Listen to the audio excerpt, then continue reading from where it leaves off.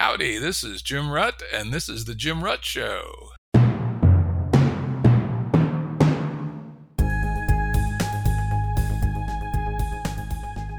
This is a Currents episode. Currents are shorter and less heavily produced than our full-length episodes and generally focus on a single topic. As always, links to books, articles, and organizations mentioned are available on the episode page at jimruttshow.com. That's jimruttshow.com. Today's guest is Daniel Schmachtenberger, one of the deepest and best thinkers I know about how we build a better future for humanity. Daniel's been on the show twice previously. Back in EP7, one of my earlier episodes, we talked about the future of technology. And then in EP80, Daniel and I spent a good amount of time talking about better sense-making. Today, we're going to talk about the Consilience project, a new kind of information service that Daniel and his associates have launched. You can think of it as one part journalism and another part education. It's really interesting and maybe something that can really change our world for the better. You can check it out at consilienceproject.org. In the interest of full disclosure, I've been an advisor to the Consilience project since near the beginning. Welcome, Daniel. Hey, Jim. It's good to be here and talking with you again. One of the people I most enjoy talking to in the world. So it's great to have you back. So the Consilience project, why and what? Yeah. So I'm going to try to connect three things because it's why and what are clear, but it's a little bit abstract. The three things are the unique problems the world currently faces in a exponential tech, digital globalization world that it never faced previously. One. Two, the new problem-solving capacities the world needs to solve these kinds of problems, factoring the complexity and scale and speed and nature of them, which means new institutions, new social institutions, and kind of governance capacity. And three, the cultural prerequisites for those new institutions and capacities to actually arise from the people as opposed to some people and be imposed on everyone else with the power that exponential tech makes possible for asymmetry. So we say that ultimately what the Consilience project is trying to do is to support a new cultural renaissance or a new cultural enlightenment where people understand the uniqueness of the issues the world faces currently well enough to develop in themselves and work to help develop in society the capacities to make sense of the world, to communicate effectively with other people, to fundamentally develop the capacities to develop and participate in new systems of problem solving and governance so that those new institutions actually arise in a bottom-up way rather than an imposed way that are adequate to the problems we need to solve in time. So that looks like, can we define the problem space well enough that it gives rise to design criteria for new systems so that people can start participating in what might the development of those new systems and new capacities look like? So is it, how does it differ and how does it go beyond what we currently think of the role of the press and the role of continuing education? So if we think about what the role of education and press in any society are, we can see that a society has a bunch of, any society or civilization from a tribal one to an empire to a nation state has a bunch of activities that people need to do to maintain the civilization. So the role of education is the development of those capacities that the society needs to run in the population and the passing of them on generation to generation. Our colleague Zach Stein talks about it as civilizational autopoiesis. But there's a unique set of roles for education in an open society, a democracy or republic relative to a closed society, where the people are not only developing some labor capacity or some market capacity, but also the capacity to participate in governance if it is to be a government of, for, and by the people. So there's additional knowledge that they need to be able to engage in the issues that government is governing on. And so both education in terms of how to understand and think about those things, and then the fourth estate to be informed about what the current state of affairs are well enough that you could possibly have something like a government of, for, and by the people. There are uniquely higher levels of both of those that are required for an open society to function well than there are for a closed society. So like what we're doing here is not trying to replace or do the job of the fourth estate, which we couldn't begin to do. It's a humongous job, needs done by in lots of different ways when you think about local news and news within specific domains and all like that. Nor are we going to try to do the job of public education or anything like that. We're going to try to help in a series of more theoretical pieces, help people understand what is the role of education for any civilization, like understand that more fundamentally. What is the role of a fourth estate or the knowledge commons for any civilization? Specifically, what is it for an open civilization? How have both the educational system and the fourth estate eroded in the US and in the West over the last number of decades? What were the steps of them eroding? Show how the problem landscape has complexified and people's understanding and quality of civic discourse has decreased rather than increased, which means you don't even really have the simulation of a republic anymore, only the story of it, but where almost no one understands the issues about which government is governing. And then start to spec out what would an adequate fourth estate, what would an adequate educational system for the future of the world we currently face, which is very different than the founding fathers faced or any previous civilization faced. So, for instance, with regard to education, in a world post technological automation, which is now inexorable in more and more domains, there's a lot of jobs you don't have to train the people to do. You program the machines to do them. In a world post information singularity, where people can't process all the information to be subject matter experts in the same way, in a world post AI, what is the unique role of humans in that world? And what is education for humans in that world to be able to have a synthetic intelligence, meaning synthesizing unique human intelligence with whatever the computational capacities are?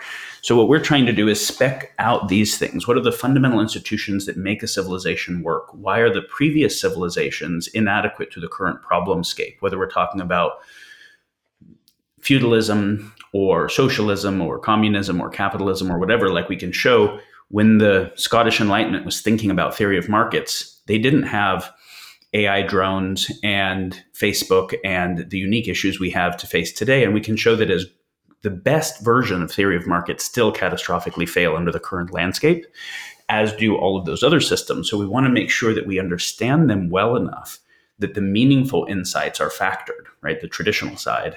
But we also understand the novelty of the problem landscape well enough to say what problem solving capacities don't exist there and what innovation in our social technology is required to adequately hold the power of our physical technology. Yeah, makes a whole lot of sense. Now, let's not underestimate the founding fathers. Madison and Jefferson in particular argued, and Franklin, that democracy, or they actually didn't like the word democracy, they talked about a republic, was only possible to the degree that you had a educated citizenry and a press that could bring the issues honestly before the public. So they understood the fundamentals. Though on the other hand, your questions about scale and complexity are entirely right. For instance, I like to point out that in 1776, the largest business in what is now the United States was a shipyard in Philadelphia that employed a little bit less than 100 people. And so the asymmetry between the power of the largest business enterprise and one human or one family or one hamlet was understandable, 100 to 1 or 20 to 1 if you compare it to a family. Today, we're talking about Amazon versus you and me. And that's how many, what is that? 5 more orders of magnitude. At that point, we get into what we talk about in complexity science, where quantitative differences become qualitative when they're that big. So we really do live in a new world. And not only is it a new world in terms of scale today, but it's also the derivative is also way, way higher because while 1776, 1789, et cetera, the world was moving faster than it had been moving in 1625. It wasn't moving anywhere near as rapidly as it started to accelerate into the 19th century, into the 20th century, and now the 21st century in many domains, though not all. It almost feels some days like it's going straight up. So we have to deal with much larger power asymmetries, and we have to deal with vastly more complex systems. And we have to, on top of all that, I mean, that alone would be a big stressor on our relatively limited cognitive powers. But we also have to put all that in the context of not only a high first derivative, but probably still a positive second derivative. You said something super important, and I just want to underscore it because it might not be instantly obvious for everyone, of that changes in quantity can cross thresholds where they become changes in type or in quality.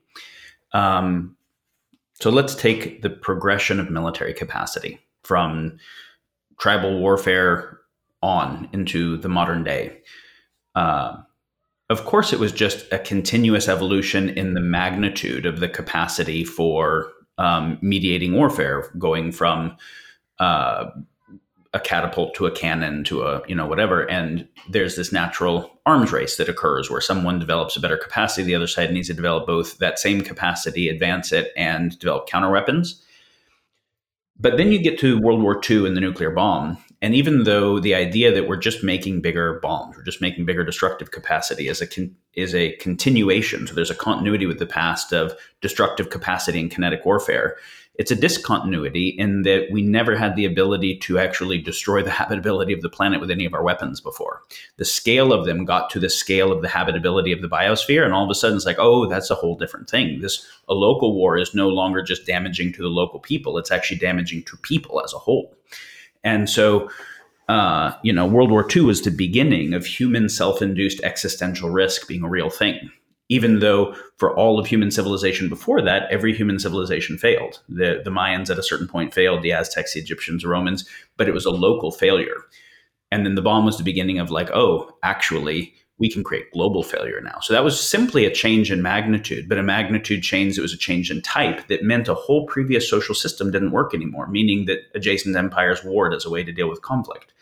You study the history of Europe, and it's just it's very often studied as a history of warfare where the major empires are continuously fighting. Same if you study the history of the warring regions period of China or anywhere in the world.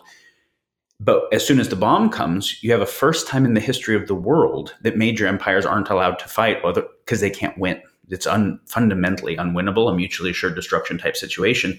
So you're like, fuck, we need new social capacities that involve not war when we only know how to do it with war. So then that was the Bretton Woods world. And okay, well, does that new tech also allow us to do this thing called globalization and become so technologically and economically interdependent that war isn't profitable? And simultaneously, that we can grow GDP so rapidly because of that globalization that we don't need to war to get more stuff. Everybody's desire for more can happen just through massive positive sum dynamics. You run that for about 75 years. It succeeded in no full-blown World War III, just proxy wars. And you get to the point that you start hitting planetary boundaries from that type of exponential positive sum on a finite space, which again was never an issue before. We never had enough people, power, tech to outfish the whole ocean, even if we outfished a lake. And then you also get to the place where the whole world is dependent on these radically complicated global supply chains, where a break in one place can create cascading failures, which we started to see with COVID. And now we can see that Bretton Woods model post World War II is coming to an end. It can't continue to mediate where we go next. And so now the question is, what is next? And these types of change in magnitude that become then a change in kind, that are both continuous with and discontinuous with the past, are why we need to make sure we understand all the thinking of the Scottish Enlightenment and Marx and others' critiques of it, and the founding fathers and the Nordic models, and that we need to understand what they got right, but we also need to understand where they didn't have these problems to deal with. Even the Bretton Woods architects didn't have these problems to deal with. We need to understand these problems well enough that we say, what would adequate problem solving that can really solve them in time and without externalizing other problems that become equally catastrophic, which we usually tend to do, what would that look like? And how do we give rise to those new social institutions and capacities? That's a damn big question, right? I like to point out that Game A, which I conveniently say started on February 25th, 1694. What the hell, right? With the establishment of the Bank of England, but also the development of calculus, the Glorious Revolution, a number of other things.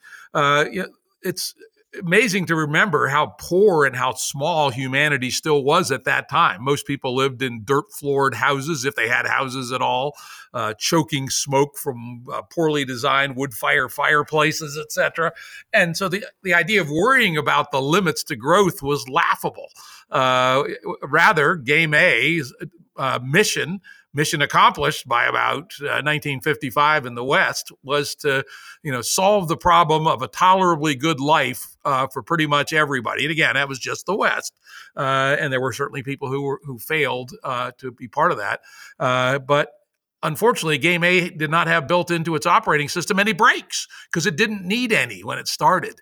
And as you laid out, we have the military limit. We had to sort of invent some very ad hoc brakes called mutual assured destruction, which we had Secretary of Defense Bill Perry on the podcast not long ago, and he was pointing out them bombs are still there, and there are a whole bunch of failure modes where they could go off. So we didn't actually solve the nuclear annihilation problem. We've just kind of fiddle-fucked with it and managed to survive. We haven't really solved it.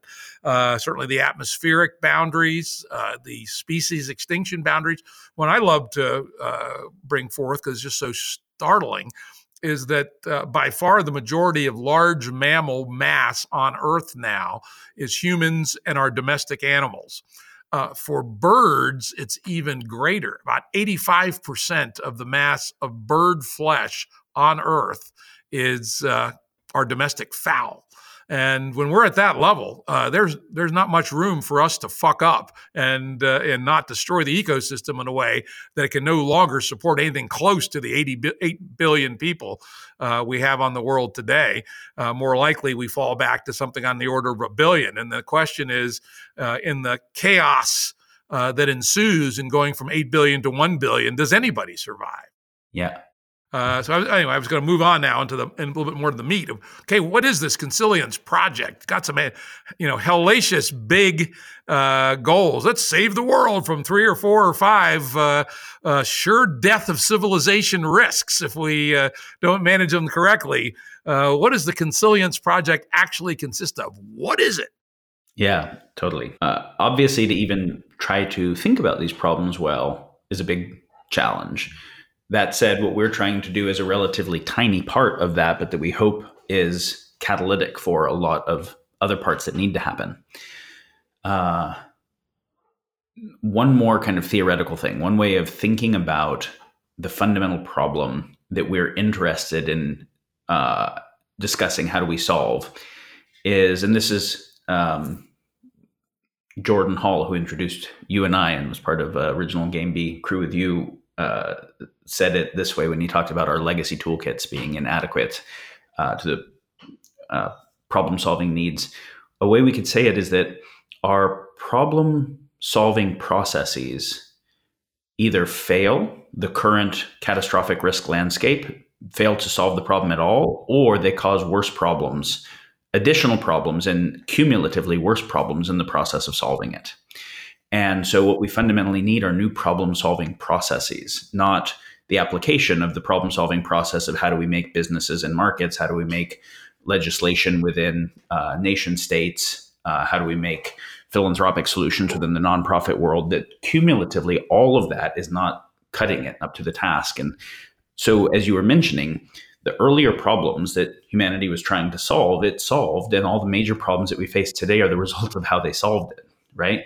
How do we increase the GDP and the wealth and whatever of everyone is where all the environmental issues come from? How do we increase our near-term national security drives arms races into existential weapons that nobody had before?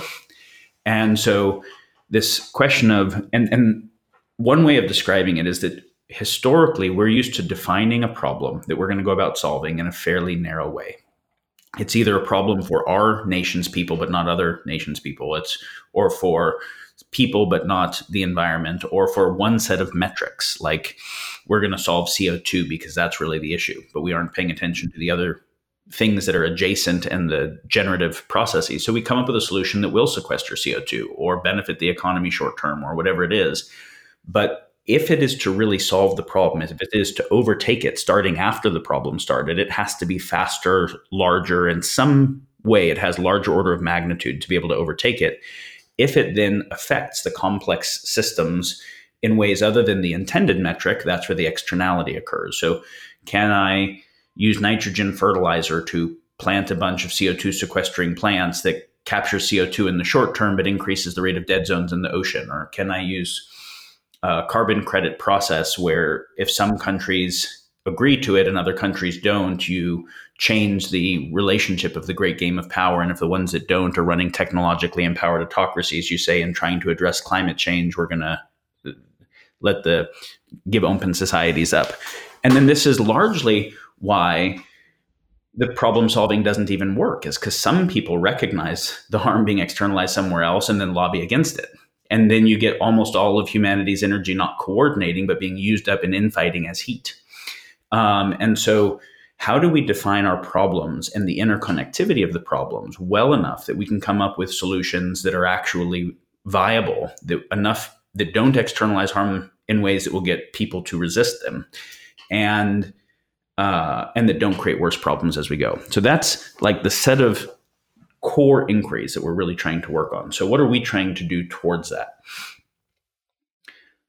As much as a lot of people think that we're too aware of our problems and we just need to focus on solutions, I actually think that it's a very deep misunderstanding of the real nature of our problems that is one of the keys. People think the problem is climate change, or the problem is systemic racism, or whatever the thing is that they're focused on. But what are the generative dynamics that give rise to it? And how is it interconnected with the other issues in the world where if you try to change it in a particular way, that it will externalize harm elsewhere and or fail? So the problem isn't climate change or US-China relationships or GDP, or it's how all those things fit together and the system incentives of the underlying systems. So what we're trying to do is to actually explain the problem space of the world today clearly enough that it gives the design criteria of what new social systems, new social capacities, problem-solving systems, like what would the future of something like markets and governance and like that look like? How do we go about solving problems differently?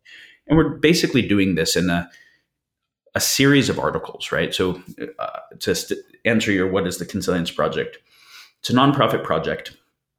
And it basically has two major branches. It has a publishing branch and it has a movement catalyzing branch. The publishing branch is publishing 3 types of articles and then hopefully converting them into other forms of media that are accessible to wider audiences, because the initial work is deep enough and it's intended to be deep enough that people can actually start to decentrally understand the problems well enough to work on solutions, which means they're not accessible to everybody. But the translation of those into podcasts and into even animations, and like you and I were just talking about some of the writing you're thinking of and the smart 15-year-old being able to get it. We're definitely thinking about and hoping to do that as well. On the publishing, basically we have 3 types of articles. We have the theoretical pieces, the foundation series, as you suggested in naming, and we have situational assessments, and we have meta news. The foundation series is discussing the uniqueness of the problem landscape and what we understand about social theory, and helping to reify the previous social theories, what they're really good at and where they're still inadequate to the future landscape. So we dissolve we just need a libertarian system, or we just need Dutch socialism for the whole world, or here's why the Taiwanese model will work for everyone. Or we want to be able to say, here's the strong parts of those arguments, here's the failure cases, and here's what's actually possibly next for everybody to then disagree with or agree with or innovate on or add to. So that's those pieces. And instead of doing it as a big book, we're doing it as a whole series of articles that will be discussing things on the fundamental design needs for education, for the fourth estate, for governance, for resource allocation, those types of things, where someone can start this at any point. They don't have to start a book. They can start at any point that they're interested in. And then all the articles are interreferential. And so there's this kind of interconnected body of work that is logically consistent, that they can follow different ways. Those are the theory pieces. Then there are situational assessments that are applying that social theory to look at the current issues in the world, the great kind of game of power between US and China, the movement from traditional finance to crypto finance, the state of risk in various categories of exponential tech. But rather than just do a situational assessment the way some good social journals, The Economist or Foreign Affairs, whatever might do it, we'll be applying the Consilience epistemics, which is how do we look at it from all of the various narrative views that are out there. If there's views from the left and from the right, views from different countries, how do we factor those? How do we factor different epistemologies? Is there a lens that looking at it through, is there a perspective we're looking at it through the lens of finance or culture or tech or whatever gives different insights? How do we factor those together to have a higher order kind of insight? And then specifically, can we apply the social theory we're looking at about what are the underlying basis of the problems in the world writ large and what it would take to solve them? So when we're looking at a US-China issue, we apply some of the theory of how previous civilizations decayed, right? Generalized principles of civilizational and institutional decay, of game theoretic multipolar traps, of those types of things, so that the theory grounds itself in showing this is actually what's playing out in the world in all these areas. And then people can see what's going on in the areas of the world in a way that gives insights into what it would take to actually solve them. So that's the situational assessments. And then the last category is if we do a situational assessment on a piece where there is an existing, very strongly polarized set of beliefs about it, like climate change or like COVID viral origins or like the nature and reality of institutional racism in the West or something like that. If we put a situational assessment out, it will just seem like another opinion of lots of opinions that some people will agree with because it seems similar enough and some won't. We actually have to address why is there so much polarization? Specifically, which vested interests were pushing narratives in specific directions? How did they do that? Which epistemic biases or mistakes? Which way that things like the big tech platforms optimizing for tribalism and group bias ended up leading to it? So we do this kind of complicated analysis where we're able to show here's the various narratives about this issue, and here's forensically how they came about. And we show things like principles of narrative warfare. Here's where they took statistics that are true and they made it through a fact checker, but they cherry picked the statistics and they didn't include statistics on the other side. They decontextualized the facts. They framed it in a particular way. This other side did that as well. Here's where it's related to either their just general bias or their actual vested interest. And so what we're trying to do in that is help people be able to understand how the polarization type dynamics arise and how people get over certain about very partial truths, and specifically how some of the both intentional and unintentional narrative warfare happens. So they start developing a mimetic immune system to narrative warfare, and not being on the left thinking that the right's news is bad or being on the right thinking the left's news is bad, but recognizing that to get power in the narrative landscape at all, you're playing the game of power. So how do they actually notice statistical cherry picking and decontextualization of facts and those types of things everywhere, and develop better epistemic capacities to make sense of the world? So we're hoping there to be able to give people the capacity to transcend tribalism no matter what tribe, and have real epistemics and real good faith dialogue capacities to do something beyond tribalism. It'd be pretty damn amazing if you could actually make it work. Now you did a great job of describing conceptually the three categories. I think it would be very helpful to give an example or two, or just one example from each category, so that people can hang a hook on it. So, let's say here's a foundations piece, here's one. So if you do that for me, I think that will help bring it home for the audience. Well, at the date of us recording this, I'll speak to ones that are on the site now. The site just went up like in the last week as a super, super early beta. So I ask people when they look at it to recognize that it's really just in the prototyping phase. So one of the foundations pieces is called Democracy in the Epistemic Commons. And a lot of people might not know what epistemic or commons means, or especially the two put together. But epistemic, how do we come? It's deeper than saying the knowledge commons, because it's not just what is the body of knowledge that is agreed on as true by some process where we haven't questioned how do we agree that it's true. the epistemic commons of how do we come to the process of belief about what is true and shared understanding and like that. So it includes the dialogue process, the trust basis for institutions, the ability of citizens to be able to actually check the process of thinking. So the epistemic commons, the idea in that article is really so obvious, and yet almost nobody, if you aren't, say, a political philosopher paying attention to this, thinks about it a lot, is if you're going to have a democracy or a republic, if you're going to have a supposedly participatory governance, how could you possibly have it if the people can't make sense of the issues that the government is governing on? Well, you easily can if you just have a Politburo or you just have a king or somebody making the decisions. They're the only one that has to understand it, and they do accurately or not.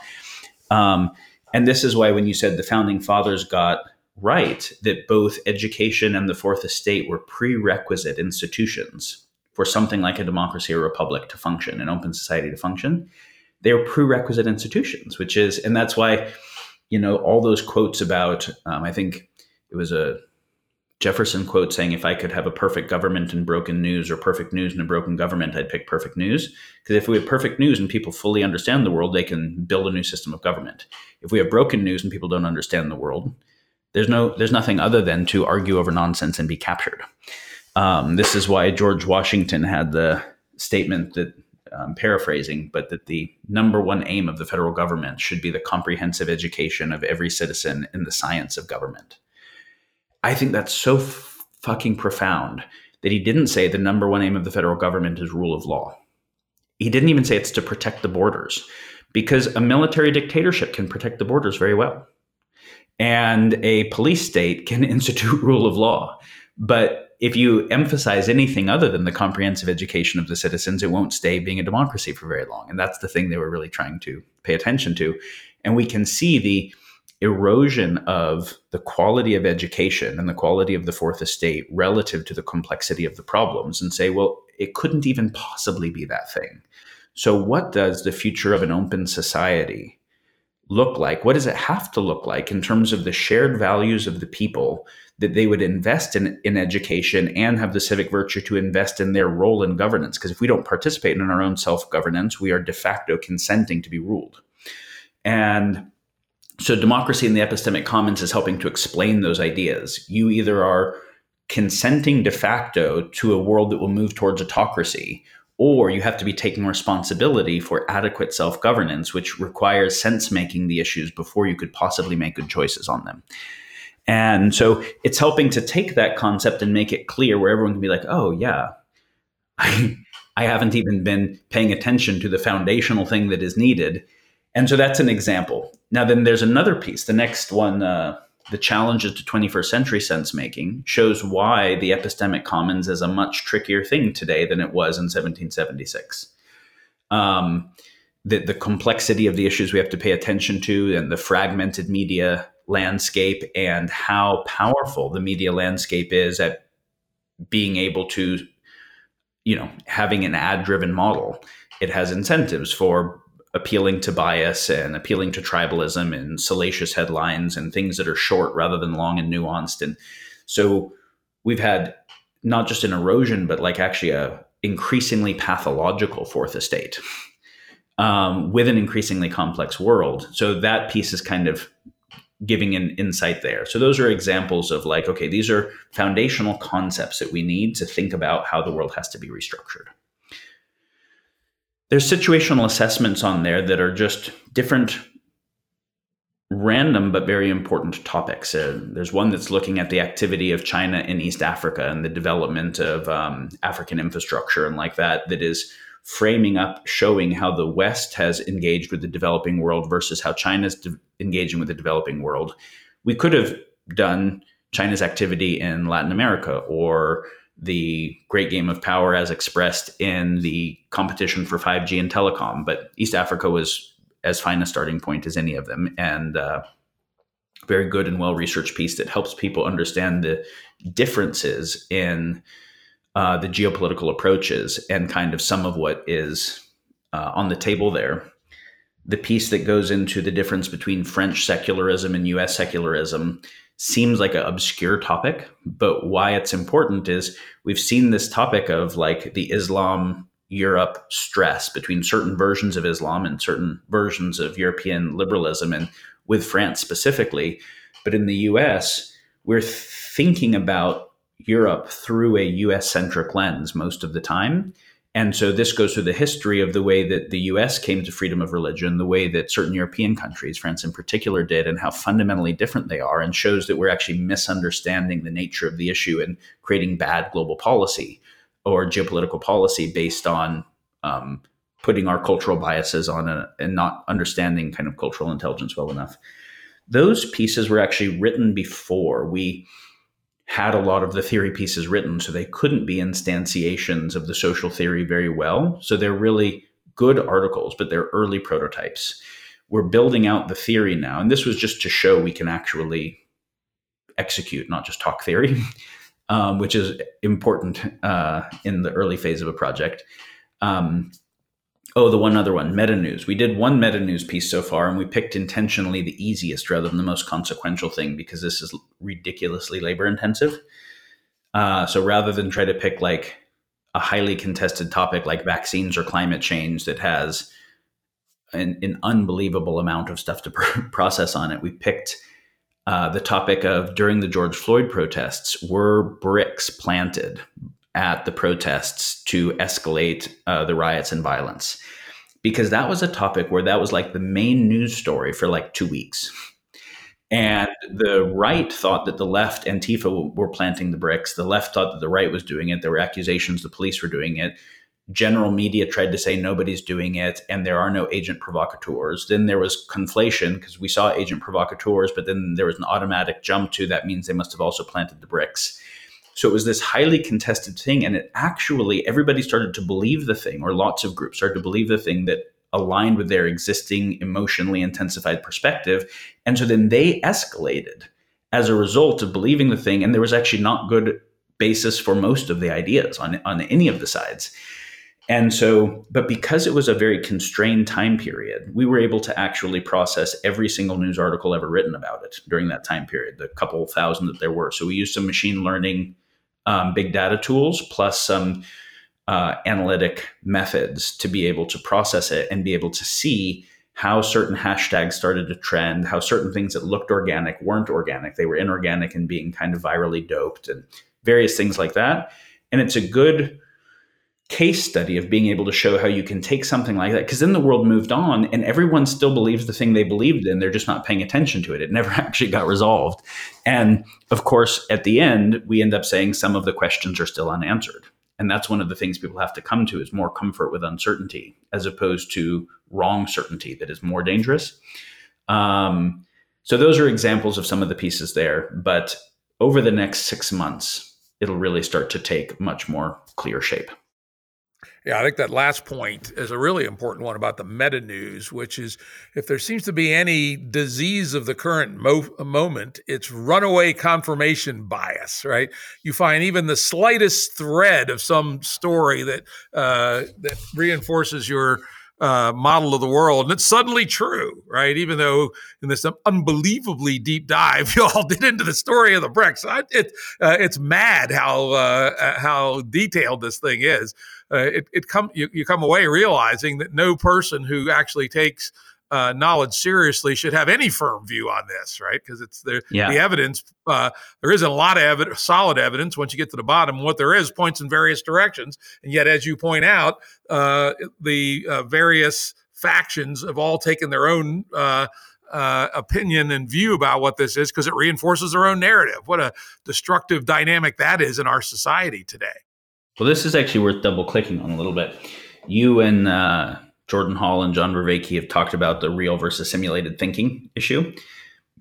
And one of the things that's not hard to notice is if we put forward a specific idea, whatever it is, in the general media landscape, and we know a little bit about the demographics of a reader, we can predict their responses better than we can predict the responses of the GPT-3 algorithm most of the time, which is really a sad measure of the general intelligence of, are they really thinking, or are they doing something more like mimetic propagation, which is, does this seem to conform to my existing memeplex? If not, reject. If so, accept and propagate. And so, we can look at a piece and say, like, okay, if someone is part of the QAnon worldview, one of the very predictable types of responses is they will say that somebody on our team knows somebody who knows someone who is associated with Jeffrey Epstein, and therefore this is part of the propaganda of the deep state and whatever. And there's predictable trope lines that they'll follow. And if they're, part of the far SJW woke movement, they'll say, if you're hosting a dialectic between the left and right, you're giving platform to racists, and therefore you're racist and you should be canceling them, so we want to cancel you. And if they're part of, and you can predict those responses. One of the things we want to ask is, like, if your response looks like a predictable response of a subgroup that you're adjacent to, you should not feel good about that, right? You should actually be like, fuck, I think that means that I am thinking less originally than a narrow AI. What do I actually think? What does it mean to actually think? Do I understand all the arguments? Can I inhabit all the arguments well? Is someone actually driving my innate predispositions towards tribalism and excessive certainty and et cetera? And so, of course, in order to do that well, people have to have a certain amount of courage to be willing to be shamed by their in-group, which is very scary, right? Because if the in-group says, if you don't agree with us, we will ostracize you or deplatform you, there's a courage required for intellectual honesty, even for intellectual curiosity. And they have to have enough comfort with uncertainty to say, this is really consequential. It affects the world, and I don't fucking know. And I'd rather say I don't know so that I have a chance of learning than be certain that I know because it feels right. Feels right might mean just limbically hijacked me. And so then the thing that and I think probably most of your listeners are the type of people that know, this has always been an issue, right? We can look at the history of religious war through this lens. We can see people who were so certain of God's name that they would kill and die for gods that nobody believes in anymore and don't even know the names of. Or the rightness of their side of a war for patriotic reasons on both sides, or whatever it is. Yeah, famously here in the Civil War in the United States, we're in Virginia where I live, the hottest battles of the Civil War were fought here. And lots of the generals kind of mused on the topic that both sides were praying to the same God for victory. And I just finished reading Shelby Foote's 3,000-page Civil War book. And I knew a lot about the Civil War before. Now I know more. And it's amazing how they were very self-aware of this. They realized that there was something very peculiar about this. And to some degree, it just emerges naturally. There's almost a mimetic evolution that the meme plexes that bind a group together and keep it from cleaving and can bind larger groups together and organize them in war just tend to win, right? There's like a natural selection for the ones that coordinate game theoretically well, which doesn't necessarily mean that they are true or good. Yeah, that's the Daniel Dennett argument for religion, right? That it was adaptive at building group coherence over various scales from probably a few thousand up to some tens of millions, and so therefore it was adaptive. But it can be adaptive in the short term while self-terminating, which evolution can do. And that's the thing we want people to understand is there might have been cultures that would have been much better for long-term sustainability, but they weren't good at militarizing because they'd figured peace out and they got slaughtered by warring cultures. So what made it through, we have to pay attention to, but it doesn't necessarily mean it gets to keep making it through. It's not just that it naturally emerged. It's also that because it naturally emerged, some very smart people figured that out and figured out how to dope and direct it, right? And so we can see the stories of great military generals figuring out how to pull on the emotions of the people or whatever it is. And you can read the 36 stratagems to see unconventional narrative warfare that is ancient, right, in the Chinese world and other things like that. But Facebook and all of the modern information curation monopolies, Facebook, YouTube, Google, et cetera, have done something that is different in quantity, like you were saying earlier, to the extent that it's actually different in kind. it's actually even different in kind fundamentally, which is those platforms are not based on centralized broadcast, right? In the way that our country was based on the idea that we could have a newspaper, which would be some small group that could publish and everybody else who could read that thing, kind of one directionally. And it went from that to a telegram, to a radio station, to a television that was basically better methods of broadcast. But then the internet was not broadcast. It was anybody could publish stuff. It was decentralized, many-to-many communication. But then there's so much stuff that if there's a billion search results for anything, how do you see which thing you get? Well, the information curation platforms end up determining what you see. And they are companies that have a business model, and their business model is based on ads so that you can get the thing for free, so they can drive the adoption up to everybody without having a barrier of entry. And so their ad model benefits from time on site optimization, and people spend more time on site when they get limbically hijacked, because if their limbic system doesn't get hijacked, they remember they don't want to spend much of their life on Facebook. They have other shit to do. But when they get their desire, their addiction, their fear, their in-group identity, their uncertainty pushed on, they'll spend, or just hypernormal stimuli in general. So one of the things is, on the Facebook's algorithm, its AI algorithm that's curating the newsfeed, is paying attention to what my mouse spends the most time hovering over, what I click on. It's curating all the information on the internet or in my Facebook universe to what will have me spend the most time on site. And most of the time, that which confirms my existing bias, which makes me afraid of an outgroup that I'm already likely to think of as an outgroup, and limbically hijacks and outrages me, will spend more time. And so if there's something that is very nuanced and complex and thoughtful, I'll just probably bounce because I'm in a hurry. But if it has a salacious headline, it's short, and then there's another one like it, I'll probably spend more time. So people became more polarized and more extreme without Facebook even wanting to. It wasn't some conspiracy that it wanted to drive that. It drove all of the opinions further just by the fundamental nature of the business model and the architecture. But at a level where there are more people on those platforms than there are total people in China and the US combined. There's AIs that are better than the AIs that beat Garry Kasparov at chess, affecting people's attentionscape. So it's like, what does the epistemic commons, what does freedom of speech, what do all these issues look like in this world? Because the Founding Fathers did not have to deal with that kind of thing. Nobody ever had to.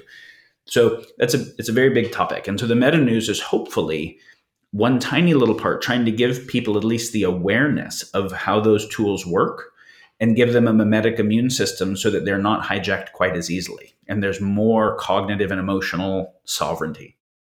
Yeah, indeed. And the regular listeners to the show know that my opinion, as one of the founders of the online world, I actually went to work building consumer online systems in 1980, believe it or not, is that the pivot to the pure ad model around 2006, when Moore's law made networks and computation cheap enough that you could actually support a quite functional product on ads only.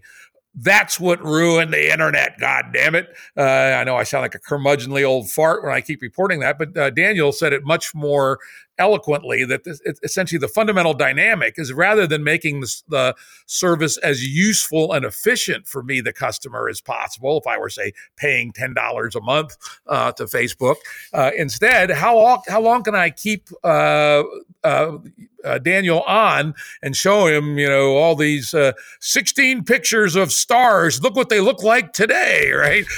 And all this, the shit, and as you point out, nobody has to even make these editorial judgments. You just trickle them out there, and as your behavior changes, you optimize the algorithms. And as it turns out, and I'm sure Zuck had no idea, it's the worse information, not the good information, that hijacks our behavior. And it's a real fundamental problem. And now we actually go one step further. Okay, now it was bad enough that there was this emergent hijacking that points us to stuff that's not necessarily good for us.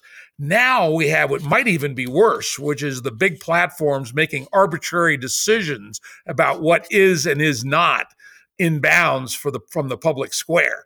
And as an old-time internet guy, I was always a free speech, let the internet be what it's going to be. But again, this scale quantity is really important. When the internet was highly fragmented, I didn't care if somebody wanted to censor their blog. That's their right. They own the blog. Do whatever you want.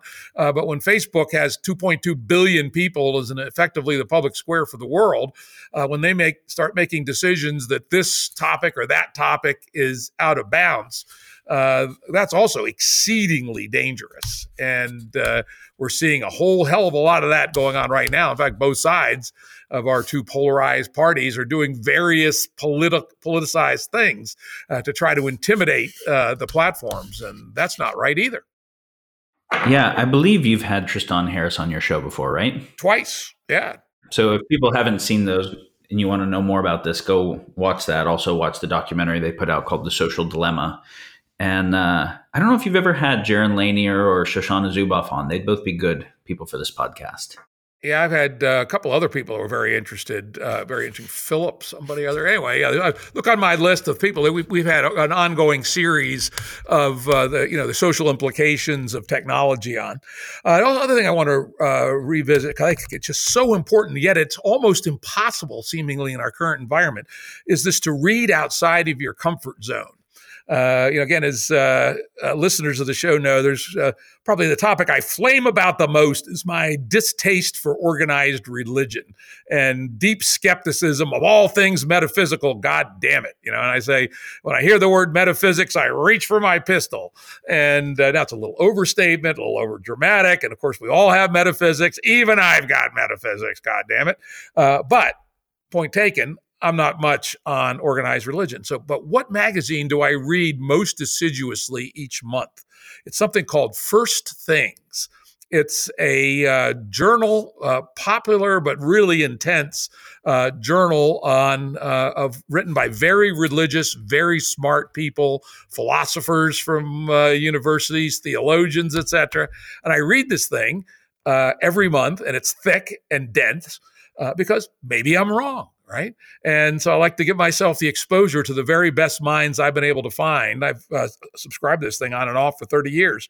So I expose myself intentionally to the best arguments made by the people who my knee-jerk reaction is they're wrong. Now, of course, I also have the ulterior motive that you want to know your enemies. But truthfully, I approach it both ways.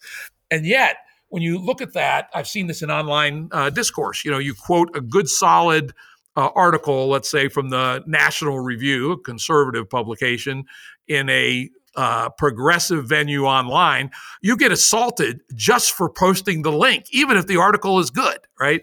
And vice versa. You have an article from nowadays, even the New York Times in a conservative venue, and people go, whether the article is sound or not, they have this tribal reaction to the sources, and this is horrendous. I can guarantee you that, because the problem was much easier, but Thomas Jefferson read the partisan press that vilified him in the most unbelievable, excoriating ways. And of course, he also read the press that supported him. And for us to have established this psycholimbic system where we're afraid to even admit that we read the other side is broken. Yeah, and what you just said is a great way for a democracy to die. When there is so much enmity towards, let's say in a national context here, so much enmity towards your other fellow countrymen, because you have no sense of fellow countrymen, you have no sense of a shared identity or shared patriotic unity or whatever, that you're actually just taking each other as enemies and in infighting, then any country that doesn't do that, that has some unity, even if the unity is imposed autocratically, will just out-coordinate. And so if we look here at the specific example, we can see that China's not a democracy. When Xi Jinping came to power, most of the government that had opposing ideas were taken out of position of government, and that things like the Sesame credit system are used to be able to maintain non-defection and participation with a kind of central control. And you can see that that has resulted in their ability to build high-speed rail all around the world and build a complicated Belt and Road Initiative and bring 300 million people out of poverty in a short period of time and pour more concrete for new infrastructure, whatever the stat was in the last few years, than has been poured by the US in forever, and those types of things. And you can see the US hasn't built a single high-speed rail since high-speed rail was possible even in our own country. And you're like, well, if there's that much differential in coordination, where does that go? And does that mean that the 21st century ends up being run by not just autocracy, but exponential tech empowered autocracy, which is something the world has only ever even thought about in sci-fi before? It's never had to actually deal with.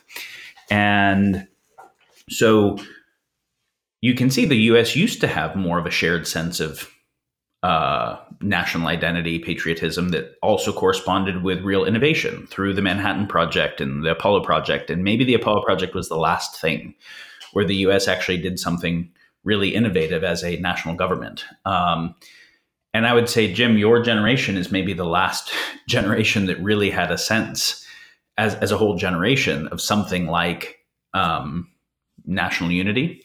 And we can see that there's a number of steps that occurred. We can see that, the lack of faith that happened with Nixon was a thing. We can see the counterculture movement was a thing. We can see that obviously the internet and the fragmentation of everybody's perspectives was one of the major things. Before that, I think the falling of the wall and the end of the USSR, we didn't have a large enough external enemy to unify us anymore. And so the US became the number one and number two power. So the left and right warring on each other was actually what the enemy hypothesis says we would do. But then what that means is if we have term limits, so most of 4 years is spent campaigning to get another 4 years, and then whoever gets in just spends that 4 years undoing whatever the previous one did, you don't get high-speed trains that way. You don't get anything that takes 30 years to plan in a term limit world where everyone wants to only initiate things that are going to create returns in that short time.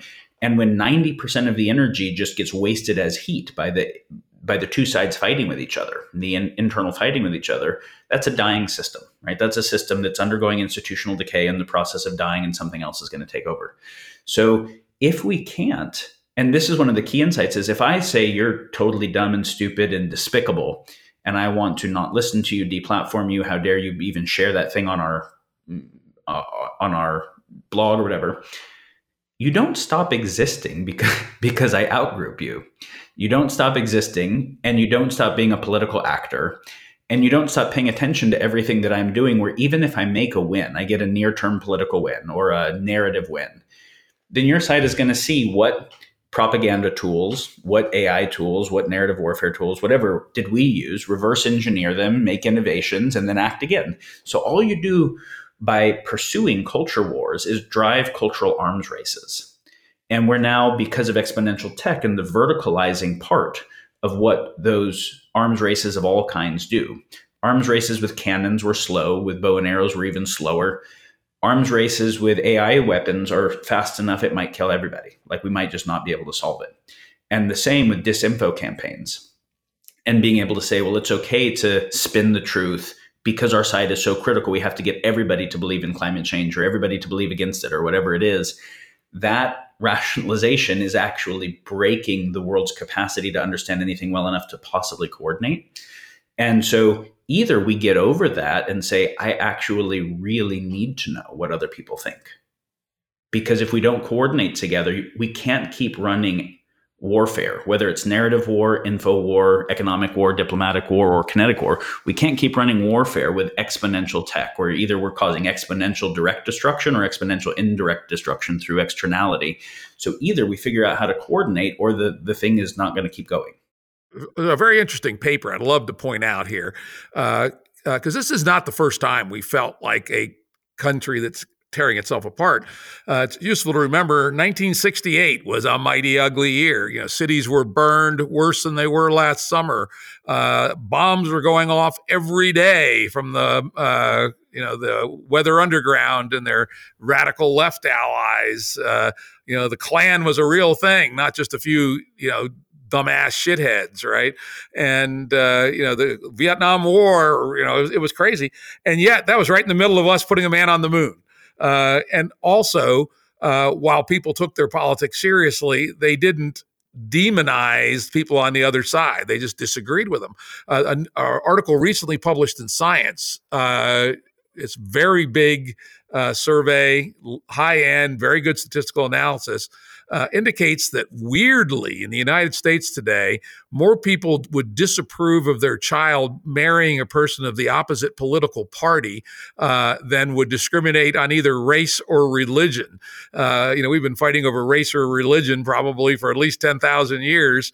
And now the political parties, which we used to say there wasn't a dime worth of difference between them, is now a matter of life or death, quite literally, on who we want our children to marry. And so that's really, I think, absolutely unprecedented in American history. Yeah, and it's existential for like that. If that trend continues and doesn't get rectified, then that is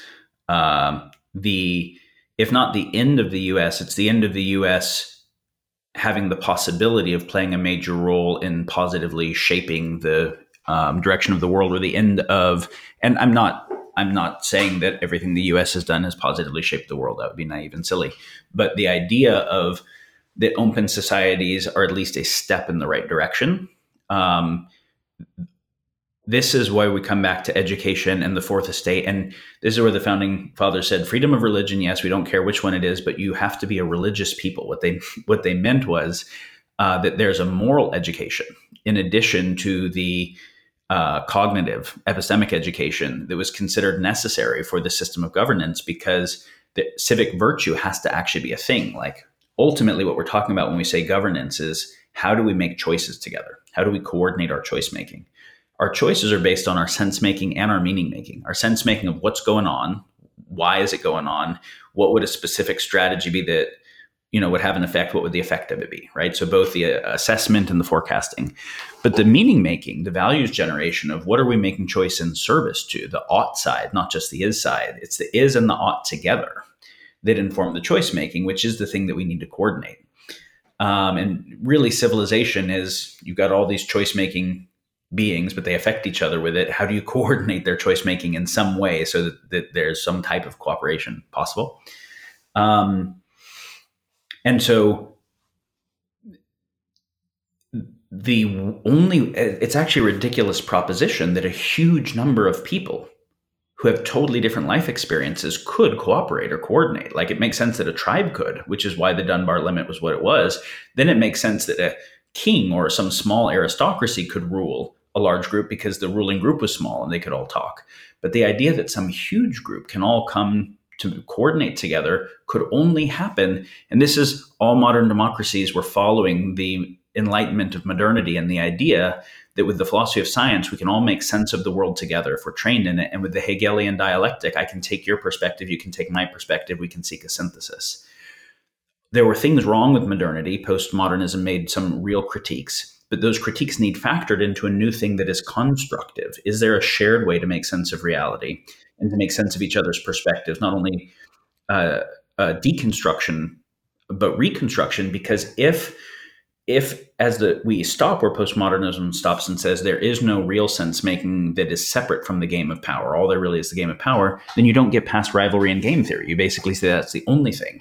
Open society only works if we can say there's actually a shared basis for coming to make sense of reality and pay attention to what everybody values and say, how do we take what everybody values and take those as design considerations for better propositions?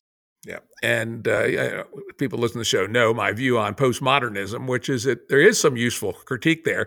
But I do not believe we should consider the way forward as through postmodernism. We should consider it instead a little stub dead end that had some useful criticisms that we should absorb and that we should be trying to produce an Enlightenment 2.0, not going through postmodernism to whatever's on the other side of that, because the other side of postmodernism is almost certainly a train wreck or totalitarianism or both. And so I think that's a really important point, in which I disagree with folks like Hansi Freinecht, et cetera, who argues that we go through postmodernism to metamodernism. I say no, don't let postmodernism be foundational in what comes next.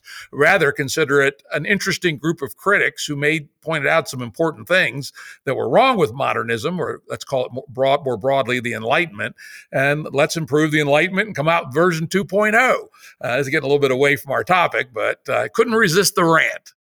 I mean, given that the tagline for the Consilience Project is catalyzing a cultural renaissance, it's exactly what it is, right? It's exactly on the topic. And, the Metamodern group and the Integral group, there are a number of groups that have said, what is postmodernism? That factors the postmodern critiques and says, yeah, it's true. There were a bunch of messed up Victorian ideas that were creating bias and influencing, and just straight up power structures that were influencing the way we did social science. So there was phrenology and bad, dumb early social science that was reifying why the white race was better and why we were domesticating the savages. And it's okay, that was nonsense. That was not science. But that doesn't mean you throw out the attempt at science.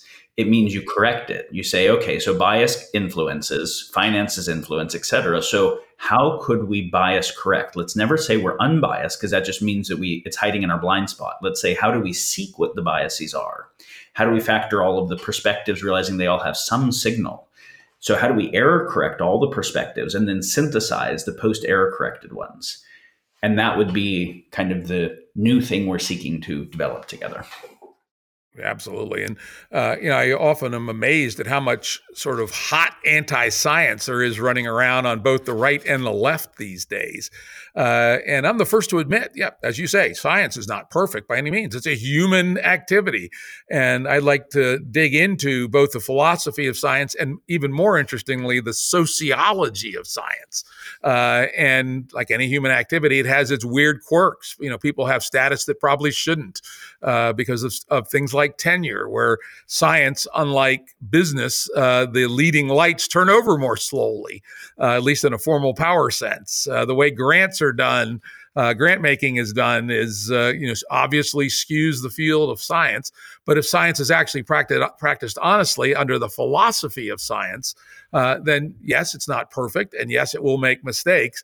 But it's the only system we have ever developed that can provide intersubjective verification of reality at some ever increasing level of precision.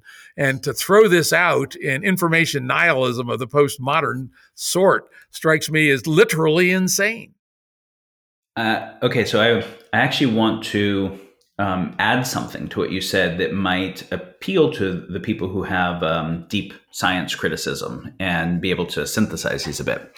So I'm not going to get into this here, but probably most of the listeners know that the philosophy of science and the practice of science and then the public communication of science are three very different steps. The public communication has all kinds of incentives of having political agendas that are associated where a politician needs to look like they're doing something, and has media companies that need to get ratings and much faster timescales than science can actually happen on. The practice of science has the egos and the tenures and the funding problems that it has. The philosophy of science is much purer than those other things. And even the philosophy of science, though, is not an adequate epistemology. It's a necessary but not sufficient epistemology, because science is looking at the things that we can measure and do repetition on measurement on. So the repeatable, measurable stuff, which is critical, but it's not everything. This is the classic is-ought distinction. It can give us is, can't give us ought. But then the applied side of science is technology and engineering. And then the question is, well, why do we use it? What is a good choice if the study of the is gives us so much more causal power to make more powerful choices?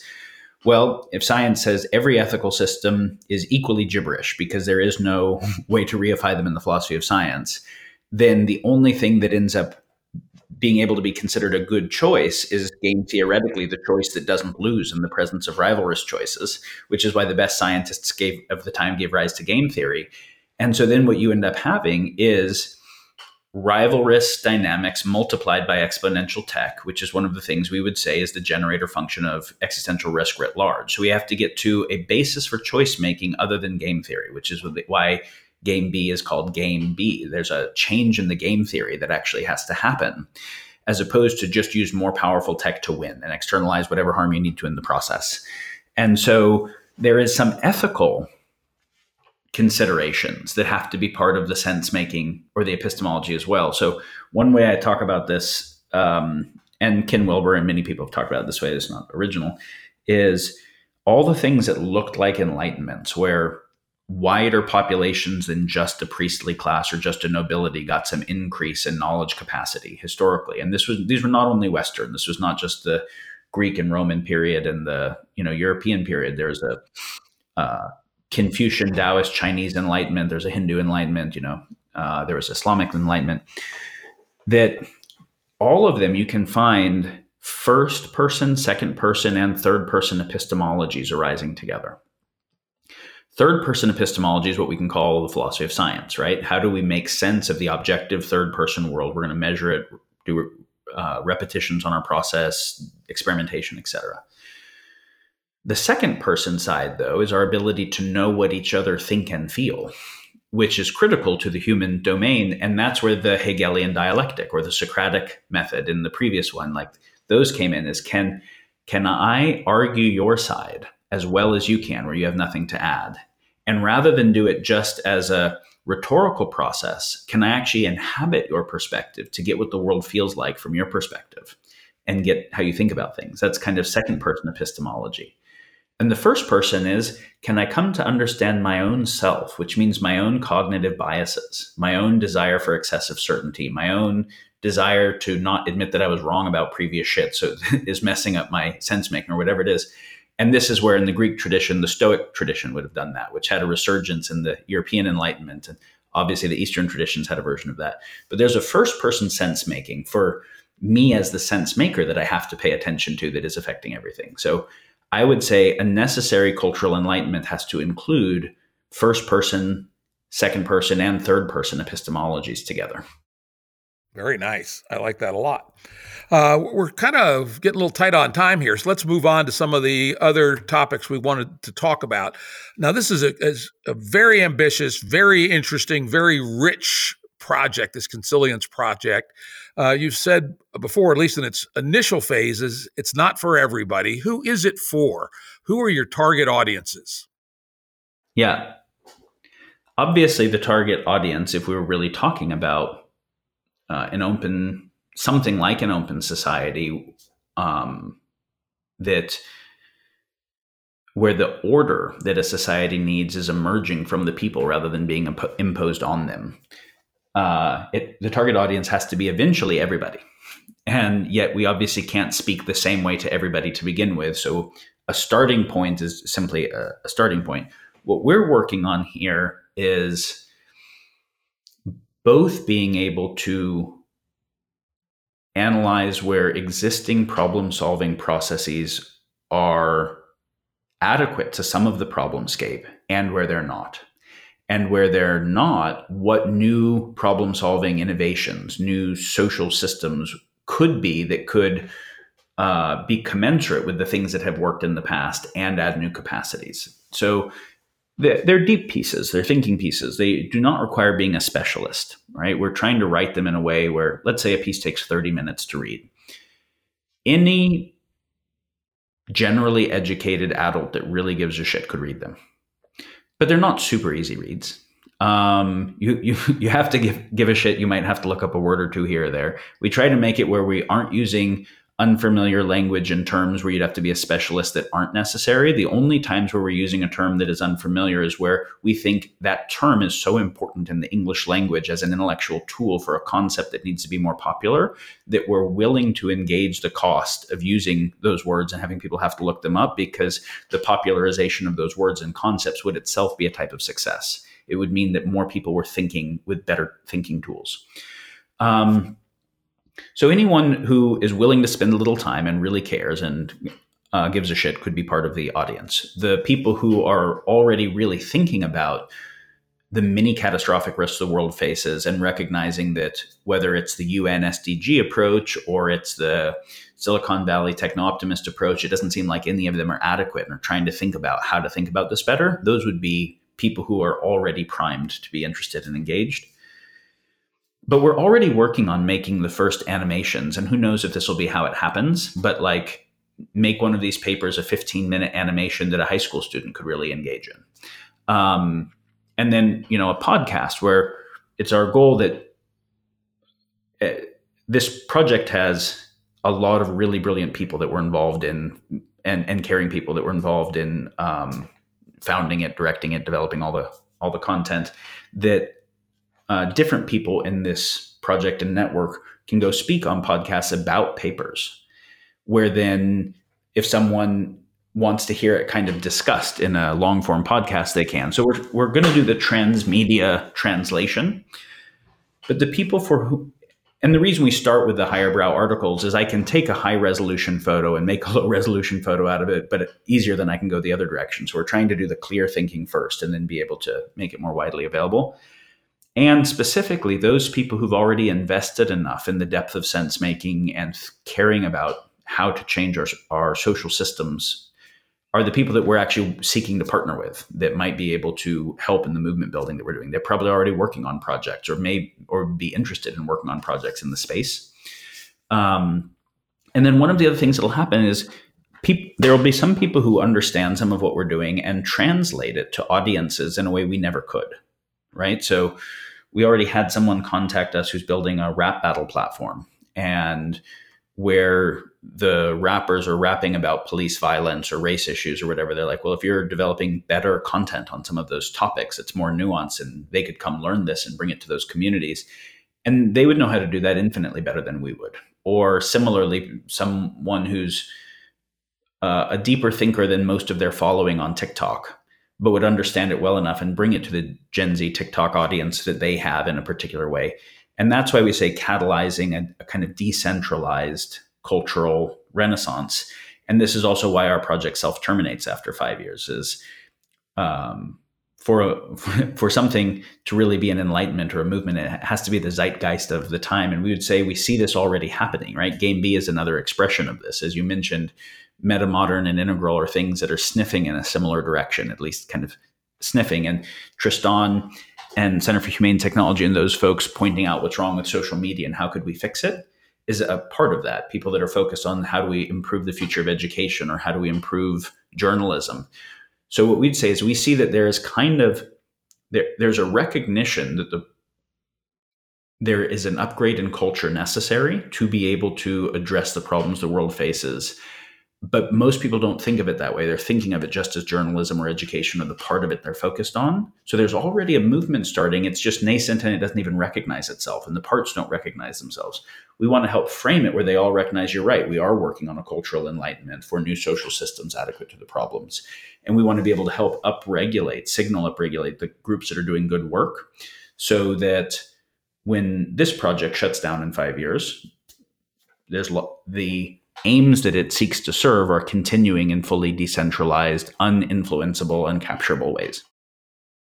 You also have mentioned when we've chatted in the past that you see one of the more important aspects of the Consilience project as being a good example to others, particularly in the media, on what is possible. Could you talk about that a little bit?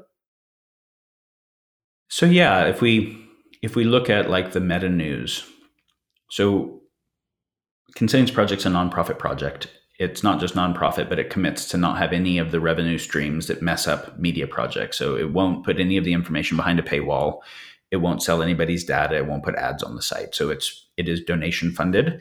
And we also won't accept any donations that have any strings attached. If someone says we'll donate, but only speak favorably of our organization or whatever, we'll tell them to fuck off. So we can only do as much as we can actually raise capital that gives us no perverse incentive.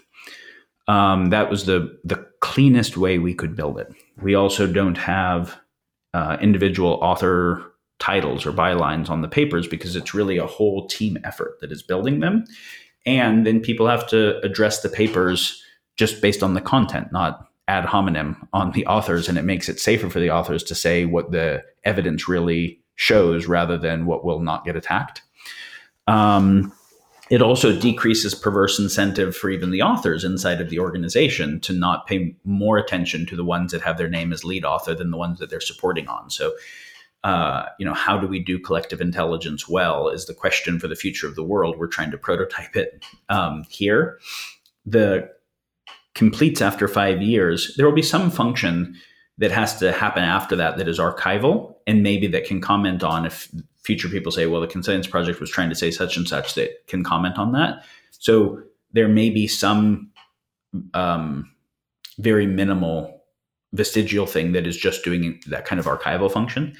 But the reason that we decided to shut it down is because most organizations end up having an incentive to keep being an organization. And if they're trying to solve a problem, that's actually a perverse incentive to never really solve the problem that would obsolete their existence, where their existence has given them some prestige or power or something like that. So then they manage the problem forever. And we really wanted to show no, we're not seeking to be part of a long-term power landscape. And we can't, what we're trying to affect is way longer than 5 years. So we'll only succeed if we help lots of other groups do better work than they're currently doing. And we're going to do a public postmortem when we're over. So now the other groups know that we aren't in competition with them. We want to help them do better. We actually have to for our public postmortem to not look like we failed.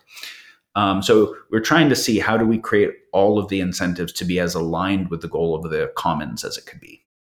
It's very interesting. And you also you've mentioned a couple times in passing the idea of community building around the Consilience Project and around the editorial work that you're doing. What's your thinking so far? And I realize it's obviously very early and it's not what you're doing right today, but a lot of people listening to the show are interested in social change through organizing and would love to hear your thoughts on what a movement around the Consilience Project might look like. Yes, and I realized I actually didn't answer your last question. That was all the buildup, and then I forgot where it was. Now, so I'll answer that one first. You were asking where are we prototyping media? And how do you see yourself as an influence on media, good influence on media that they can emulate? So in order to do good news, there's some kind of intelligence function. Something like The Economist has an intelligence unit. Usually their capacities are their proprietary knowledge because they're a company that is providing that product or service. For us, it's the opposite. We're really trying to enrich the epistemic commons as a whole. We're a nonprofit. So any capacities that we're developing, we're going to be not just taking the output of that capacity as media and putting it out there. We're actually going to be writing how our capacity works as a prototype and having it be available for anyone else to utilize. So like with regard to meta news, we've already started to publish on the methods by which we do meta news. And our hope is that existing media orgs and new media orgs take that, innovate on it, and run with it, because we're way too small to be able to do all that needs to be done there. We hope that that's an inspiration, that the methods are an inspiration for people to do better work. Similarly, as we kind of show what the Consilience epistemics are, how do we take many different perspectives and steelman the partial truths, do analysis on them, synthesize them, that inspires everything from existing media institutions to new ones to bloggers to like that. I think sometimes you can't wait for demand to push supply because, as you mentioned, supply is so asymmetric that it's manufacturing shitty demand. And so right now, like the media organizations really do find that if they give more salacious headlines, people click on it more. And if it's short, people will read it. And if it's long and it doesn't have a salacious headline, people won't click on it and read it. So the demand is perverse. And so then the supply keeps appealing to and doubling down on the perverseness of it. So who is our audience? Well, our audience is going to be people who don't need salacious headlines also and are willing to read long, nuanced things that are outside of their existing perspective and won't confirm their bias. That's obviously a somewhat smaller audience, but a meaningful one to start with. And our hope is that we can show people both how not good the news that they already think is good is and the media that they're consuming, and show them what is possible that starts to change the nature of demand so that existing sources of supply can actually start to have a race to the top rather than a race to the bottom. That's obviously an ambitious hope, but that's the hope. Why don't we hop back to my previous question, Daniel, on community building? That's something you have mentioned a few times in passing here, and you and I have talked about more than once. So how do you see the opportunity to pivot from the Consilience project and add a community building effort to that? Yeah, we're starting with publishing, and we would already be doing more in movement building if we had the bandwidth. It's really a personnel bandwidth thing, which is a resource bandwidth thing. So that's what we're working on now. And so we'll do as much as we can.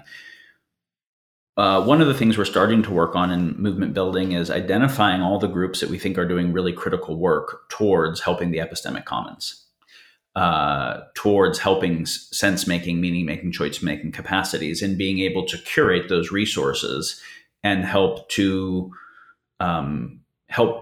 give them the information we're working on that they might be able to better their own projects with, and maybe help direct attention, capital, other things that are needed to those projects, and also recontextualize so it doesn't look like a social media project here and a journalism project here and a education project here, but that those recognize a relationship they have with each other as part of upgrading culture writ large.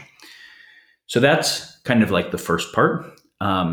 We want to create forums where people can start to have deep discussions on these things, and where we innovate with the digital architectures that, rather than leading to kind of degenerate troll wars, lead to incentives on better quality sense making and better quality good faith discourse. Those are just, those are all things that take some work and take some bandwidth to do. I really look forward to seeing this thing evolve. This is a wonderful project. Those people are interested in it, check it out at consilienceproject.org. As always, the link will be on the episode page at jimruttshow.com. Daniel Schmachtenberger, thanks for another wonderful conversation. It was great. Thank you, Jim. Production services and audio editing by Jared Janes Consulting. Music by Tom Muller at modernspacemusic.com.